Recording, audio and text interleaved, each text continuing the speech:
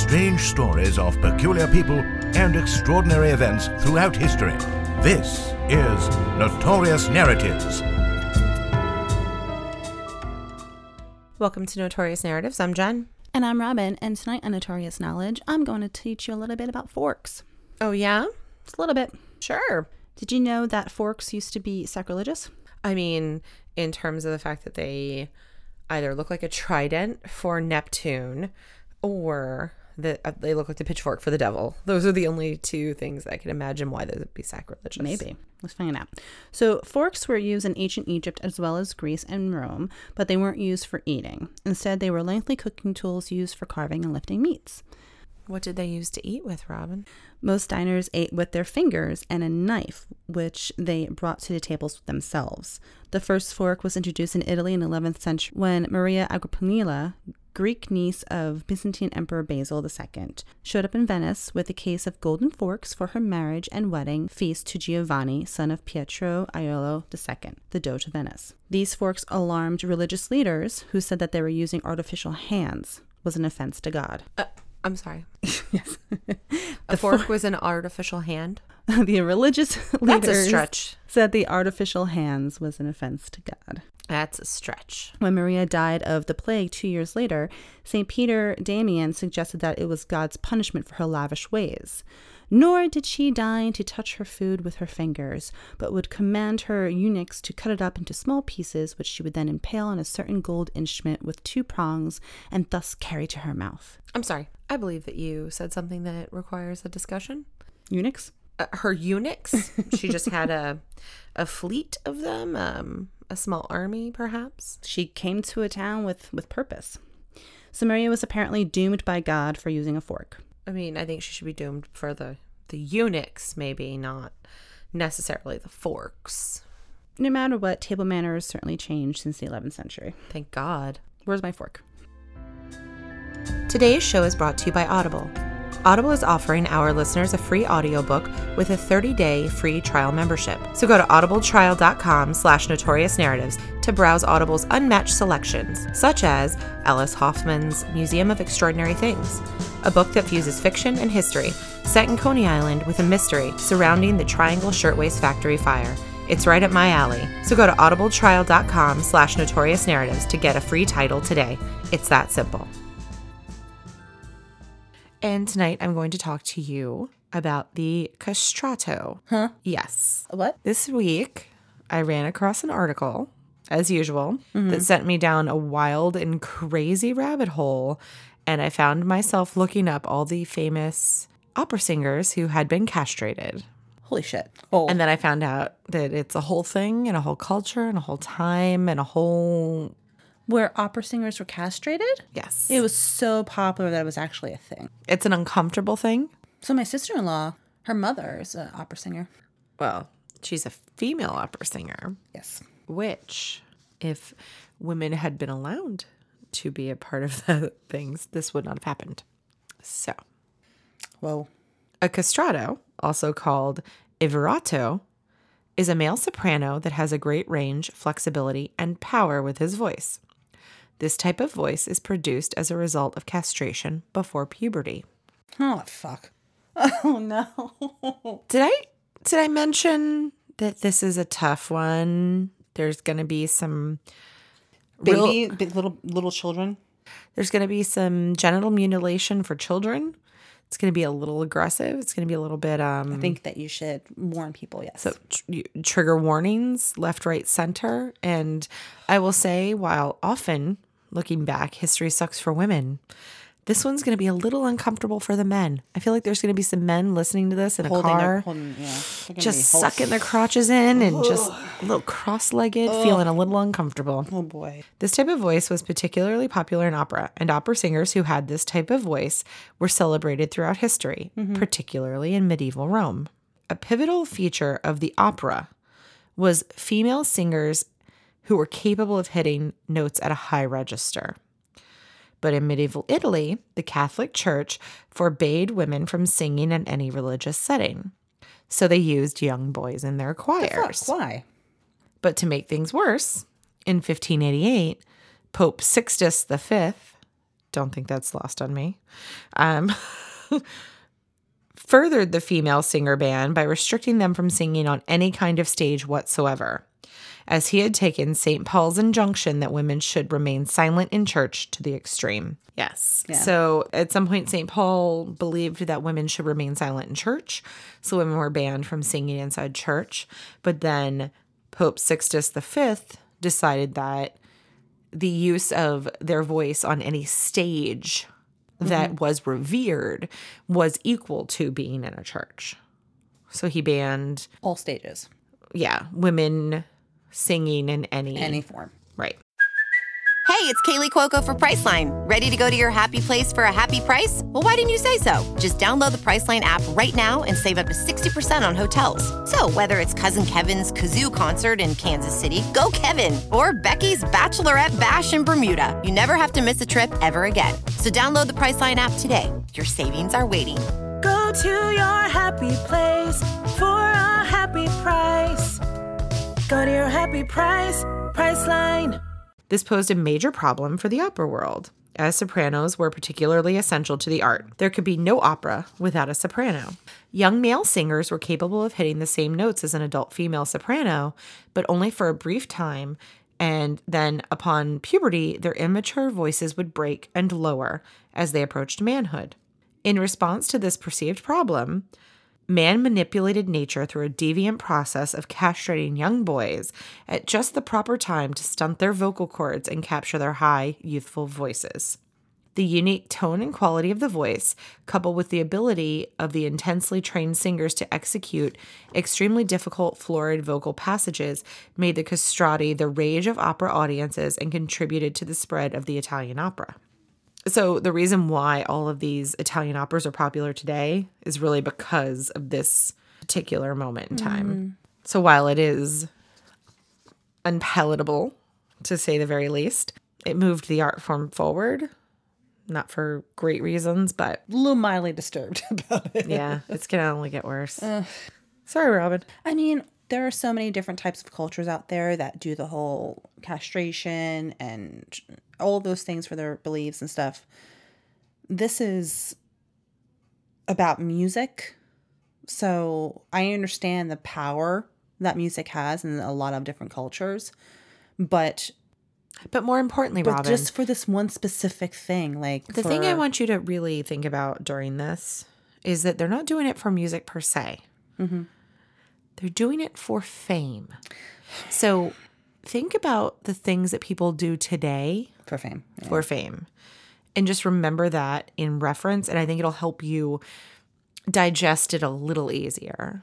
That was sort of as I read, it started to be like, you know, you think about like pageant mothers, you think about people who go on American Idol, you think about like Kardashians, people who suck fat out of and stuff fat into all the places of their Butt bodies. implants, got it. And do all manner of insane shit on YouTube. Remove their ribs so they have a Right. smaller waistline. Right, for just a moment of glory. So, you know, this was a chosen career path. It was a career path. And with that career path came a lifestyle and a set of sacrifices that was very specific. So even if you think about today, somebody who decides they're going to become an elite athlete, right? This is a child who may never have sweets. This is a child who may never understand sleepovers and certain friendships. It comes with sacrifice. In the 18th century opera, the majority of male singers were castrati. So castrati is the plural of castrato, which was the word that I said before. The most famous Italian castrati was Carlo Broschi, known as Farinelli. The practice of castration reached its greatest prominence in the 17th and 18th century opera. Though the practice of castration itself was illegal and inhumane, it produced an adult voice of extraordinary power attributable to the greater lung capacity and physical bulk of that of an adult male. And so arose the unpleasant practice of castrating young boys between 8 and 10 so that they would never reach puberty. Castration before puberty prevents a boy's larynx from being transformed by the normal physiologic process of puberty. Now, did they know this before they did it? So There were people that they tested it on? Well, this isn't the first time in history that people are castrated. Oh, I know that. Oh, please. I So know that. they're But for aware- their voice. of the side effects Fucking shit. of castration by this point in medieval Italy. I have disturbed Robin so fully. She's like wiggling her toes, looking into her glass of wine. She wants no part of me. I'm just thinking. And it's I'm like- sorry. I'm like, my nephew's birthday is this month, and he's gonna be 6, and I'm just like, get the fuck away from him, you know? Oh, Well, I promise you no one's coming for his testicles. Do you want me to stop? I'm disturbed, but I'm okay. As a result, the vocal range of prepubescence, which is shared by both sexes, kids around 8 or 9, you can probably hear a recording and not really know if it's a boy or a girl. And this, by the process of castration, this is largely retained. And the voice develops into adulthood in a very unique way. The practice of castration not only affected the boys' voices, but also the rest of their bodies. And they ended up with this curious body that was tall and with very long limbs. They were typically very fat, with a larynx much like that of a woman. As the castrato's body grew, his lack of testosterone meant that the joints in his long bones would never quite harden in the normal manner. Thus, the limbs of the castrati were often unusually long, and as the same thing with the bones of their ribs. This, combined with intensive training, gave an unrivaled lung power and breath capacity. So because the same thing with their like joints and their rib cage is never quite hardened. So when they're learning to Flexible. It sing, was right, they in get and very, out, yeah. right, they're able to really manipulate air. They're like a balloon. Right. Exactly. They're like a balloon. It's like they're able to or like a bellows, Yeah. They're able to manipulate air in a way that another adult just isn't able to. Operating through small child-sized vocal cords, their voices were also extraordinarily flexible and quite different from the equivalent adult male voice. Their vocal range was higher than that of the uncastrated adult male. Listening to the only surviving recordings of a castrato, one can hear that the lower part of the voice sounds like the super high part of a tenor, with more of a falsetto-like upper register above that. So, I am going to play. What it sounds like?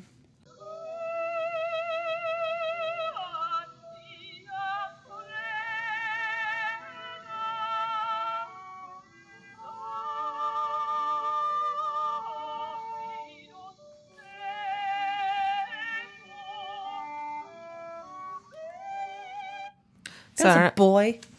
it's a grown man. Whoa. That is a grown man.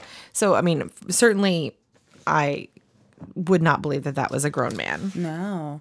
So that is a little bit of like what They were going that for. that sounds is like. And we'll talk more about the gentleman who was singing towards the end. The castrati were rarely referred to as such. So we know them historically as the castrati, this group of people who were castrated to create this type of voice. But in the 18th century in Italy, that's not really what they were called. They were called everatu, which meant emasculated, or they were known as euphemism musico, or they were called eunuchs, which is one that a term that you may have heard before. I'm told that there is a eunuch in Game of Thrones, which I stopped watching a while ago. Yeah. And it's a much more general term. Historically, eunuchs are castrated after puberty. There's actually a few of them. Right. And so it's not really exactly the same, but the term was still used. But any of these terms were not used with kindness. No. They were used in a very derogatory manner to make these people feel bad about themselves and to basically, talk shit about them. Yeah, that's awful. In Italy, though, these people who were singing in the operas were very well renowned. And to become one of them was a great honor. I know that. So castration became a large and grisly business, particularly in Italy. So like I said before, think of it in terms of pageant children, child modeling, or sports. That's what I had mentioned before. I was like, to be the ultimate that they can be. Right. In So their it's like, eyes. It's like, oh my God, my kid likes to sing. Yeah. So How do I I'm gonna make my do kid the everything best singer? I can in order for them. Yeah. So poor families would often volunteer at least one of their sons for castration, as this was like a lottery ticket, with a better chance of earning fame and fortune than any other way accessible to them. For the family. Right. So you imagine like, okay, like you have 10 kids. Let's say 5 of them are boys. One of them's really good at singing. You got 9 others. So I'm going to allow someone to castrate my child to make me money? yeah. So by the 1700s, an estimated 4,000 young men received the operation each year, but only 80% of them survived.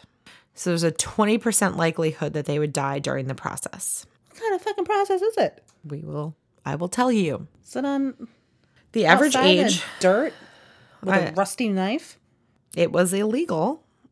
So it wasn't in a sterilized situation. I mean, this is medieval Italy, so well, certainly not. You know what I but mean. Definitely not. You know what I mean. So the average age of a castration subject was 8 years old. And while the practice was extremely common, it was technically illegal. The procedure was gruesome. The child was placed in a very hot bath of water and special herbs and spices. This allowed the testicles to lengthen and draw away from the body. As there was no anesthesia at the time for this illegal procedure, many of them were fed alcohol and drugs to reduce the pain and the struggle. The testicles were then compressed to destroy their structure. And then the vas deferens, or the spermatic cord, was cut by something resembling gardening shears. The 20% that died did so from stress, infection, and overdose. A lot of times they used opium and other narcotics to dull the pain. Other deaths were from doctors putting these children into comas by using carotid massage, which is, so essentially they would rub both sides of the neck very deeply, and that causes your heart rate to drop significantly, creating like a comatose-like your pressure state. points, right? Right. So, I mean, ideally, they were trying to make the process less painful, but 20% of children would succumb to this process. Gardening shears. I mean, it resembled garden shears, but I think the important thing that I wanted to kind of express, like while I'm discussing this, is not just that the horror of it, but that even though they were going to go through this, they did so willingly to get away from the poverty. Also, I always thought that castration meant that they took the balls off, the testicles away, but the testicles remained. They just cut the cord inside. And so the testicles would wither over time, but they were still there. I thought it was removal of the testicles. Right. It's just basically the tube. Yeah. Right. So essentially, the supply that allowed the testosterone to enter the bloodstream. Yeah. Which I was really surprised about. So now they have these, I hate to say this, but these dead testicles on their body. Yeah, but they like wither and shrink up. I mean, they'll never be older than 8. I mean, at that point, I'd rather you just take them off. I don't think you do want that, though, because then you leave a huge gaping wound in medieval Italy. Do you know what I mean? Like, I mean, you've already done this to me. Hard pass. You've already done this to me. Sepsis of the testicles. You know, we're not looking for a necrotic wound down there. I mean, there were already significant risk for infection. So that's funny because I mean, it's not funny, but I also. None of this is funny. I also thought that they removed them completely. I didn't know that it was just a little snip. Still very, very bad, but in my mind, it was a lot worse than I thought. I was a little disturbed by the herbs and spices. Yeah. Because it made me think a little bit of KFC. And then I was like... The 40 plus spices? Don't forget your onion powder. I was like, what is... I love a good onion powder. This is bizarre. I'm like, why do they need to have herbs and spices in there? Yeah, it's weird. It's very weird. It's very weird. All right, continue. Continue, my lady. Continue. So... None of this laughter is for laughing. It's mostly for Robin sitting there drinking her wine as fast as she can to numb the pain of me talking about stewing children in herbs and spices. So, even after all of this, there was no guarantee that their voice, even if it didn't deepen, would ever be good enough for them to succeed. Though officially, this may have been seen as a sign of serving God by way of art, in fact, it was commercially motivated and families hoped for fame and fortune. But of the many thousands who were castrated, only perhaps 100 became successful and with secure careers, and only a handful of those became superstars. So out of thousands, only about 100. And even out of the 100, probably only 10 became superstars. It's like 1%.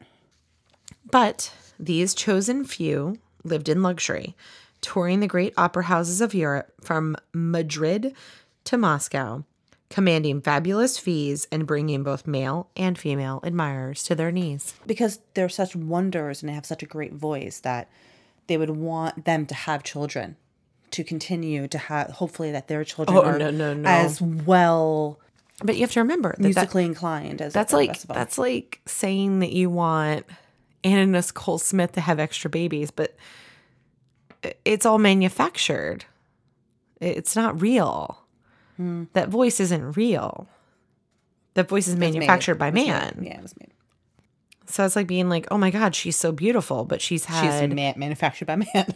yeah, she's had everything filled and tucked Basically a and robot, lifted. It's yeah. not the actual genetic makeup. It's not a genetic predisposition to having a great voice. Those who did not reach the top might work in smaller church choirs, but unfortunately, many turned to sex work. For the castrati, training was rigorous, but if they were able to keep up with their training and the demanding schedule, and if they were sufficiently talented, they were able to make their debut in their mid-teens with a perfect technique and a voice of a flexibility and power that no woman or ordinary male singer could ever match. In the 1720s and 1730s, this was like the height of the craze for this voice. While many came from poor homes and were castrated by their parents in the hope that their child might become successful and lift them from poverty, such is the case for Senesino, which was one of the most popular castrati. He actually did come from a poor home. There were also those who actually requested the procedure. One of the most famous castrati, Caffarelli, actually came from a wealthy home, and as a child, he had a beautiful angelic voice, and he hoped to become a singer. So his family actually paid with the money from their vineyards for him to go to all of these schools and had him castrated so that he could become a singer. And he was actually immensely talented and one of the most popular.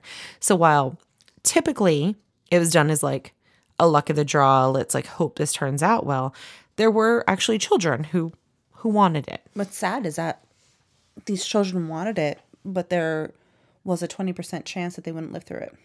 I'm sure that they didn't tell them that. Oh, yeah, totally, yeah, come on. Well, I mean, did they know that, right? No. How would the parents have even known? Yeah.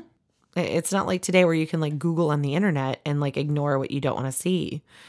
It's just like want that on my Google search. If you don't know, like if you've actually never met one, you don't really understand the process. No. So these poor children, they're basically volunteering to have a possibility of dying. Yeah. Or becoming a superstar. And this 80-20. particular one, Caffarelli, became a superstar. 80-20, man. 80-20. Do you think 20% of child stars die? Overdoses. Oh, yeah, probably. Same. You become a star or you crash and burn. Whoa. Deep. Not to rain on this amazingly happy parade. It didn't seem this bad when I was writing it. I have a weird detachment thing that happens. Is it because of my comments towards it? Well, yeah. You bring this to me without any warning. I didn't want to tell you. I know. Most of our things we don't want to tell each other. Because of their marked, bizarre appearance, there was a ban on them marrying. There was little room for them in society outside of their musical context, and therefore the castrati became victims of a great amount of severe and unkind abuse. As their fame and popularity increased, so did many people's hatred of them. They were blamed for being the seducers of men who lured men into homosexuality with their feminine appearance. While there were homosexual castrati, there were also many heterosexual castrati.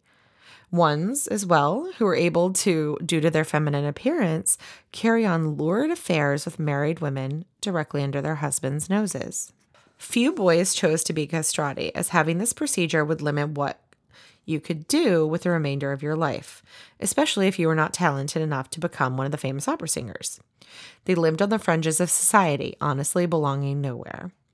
These men were forbidden from partaking in the church, the government, the military, and could have no families of their own. They were entertainers for the masses and nothing else. So how would one know that they were the bunch that were castrated You could tell they were very because different looking. of their appearance. Yeah, they were very, and their voice, the second they speak. When a man speaks at that high of a register, you know. Castrati were infamous for their eroticism. They were also infamous for their temper tantrums and their insufferable vanity. Regarded as highly emotional and excessive, they often engaged in catty infighting with other performers and friends. They were groomed for the stage, including all of its drama and all of their temperament. You groomed someone at the age of between 8 and 10. They're going to act like they're 8 and 10 for the rest of their lives. Yes. Castrati, while biological men, often appeared to be female and acted as such. They lived outside the scope of normal gender, much to the sexual confusion of those around them. Castrati, seen as neither male nor female, were a sexual temptation to both men and women who fantasized about their unconventional ways to find pleasure. In fact, castrato singers' reputations were perpetually salacious, and their sexual exploits could be compared to those of modern-day celebrities. Some, however, R. Kelly, I don't know. Yes. Topical. Some, however, found no success in opera and resorted to sex work or singing in the streets for change in order to support themselves. Even though many adored the castrati, there were plenty who found them repugnant, and their admiration was greatly mixed with public scorn. Often referred to as geldings, nature's rejects, and many castrati suffered from depression and often committed suicide. By the 18th century, changes in operatic taste and social attitudes spelled the end for the castrati. After the unification of Italy in 1861, castration for musical purposes was officially made illegal, as the new Italian state had adopted the French legal code which expressly forbade the practice. In 1878, Pope Leo VIII prohibited the hiring of new castrati by the church. Only in the Sistine Chapel and in the other papal basilicas in Rome did a few castrati linger. The invasive procedure of castration in the name of art was banned in the early 19th century. However, Italian doctors continued to... So even by the early 1800s, it was illegal. Mm-hmm. But many Italian doctors still created castrati until up to 1870 because of their revered performances inside the Sistine Chapel. Italy and the Catholic Church had been mesmerized by castrato singers for over the past 300 years, making it a difficult habit for them to break.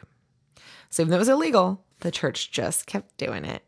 While the castrati were extremely popular with audiences, parents of young boy singers were becoming less comfortable with castrating their sons. In the late 1700s, Italian families were emerging from poverty and felt no need to subject their children to money-making schemes. Intellectuals also began protesting forced castration, and many believed that the practice was unnatural. Fucking clearly. Thank you. An increased effort to bring women back into theater also aided this shift. Young boys were disinterested in becoming castrati, and due to the deficit of subjects and growing moral outrage, the Pope was forced to outlaw the practice in 1903. So it took him till 1903 to finally be like, fine, we'll stop. Fine, okay. The constant terrorism that these castratis are getting that weren't the popular crew, right? The ones, the 1% or less than 1% that actually made a living on it. These people were tormented. They were called names. They were bullied in all aspects. They couldn't hold a job. They weren't allowed to marry. They were lonely people who were just trying to survive in this world. Yeah. So a chance that was taken when they were 8. Seeing that. If you think about decisions that got made when you were 8 years old.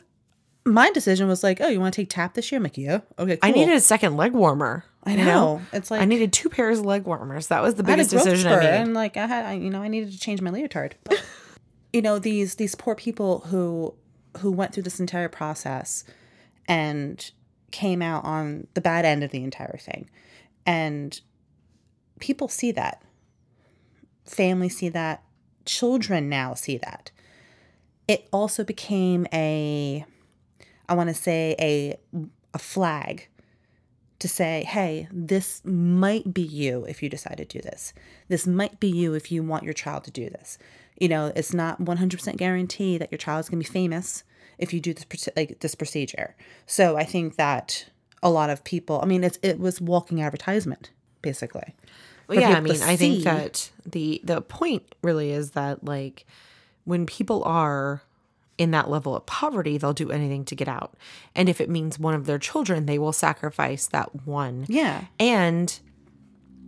But in retrospect, over the years, the poverty wasn't as bad. So there's like, exactly, not worth the chance, because I don't want my child to be shunned.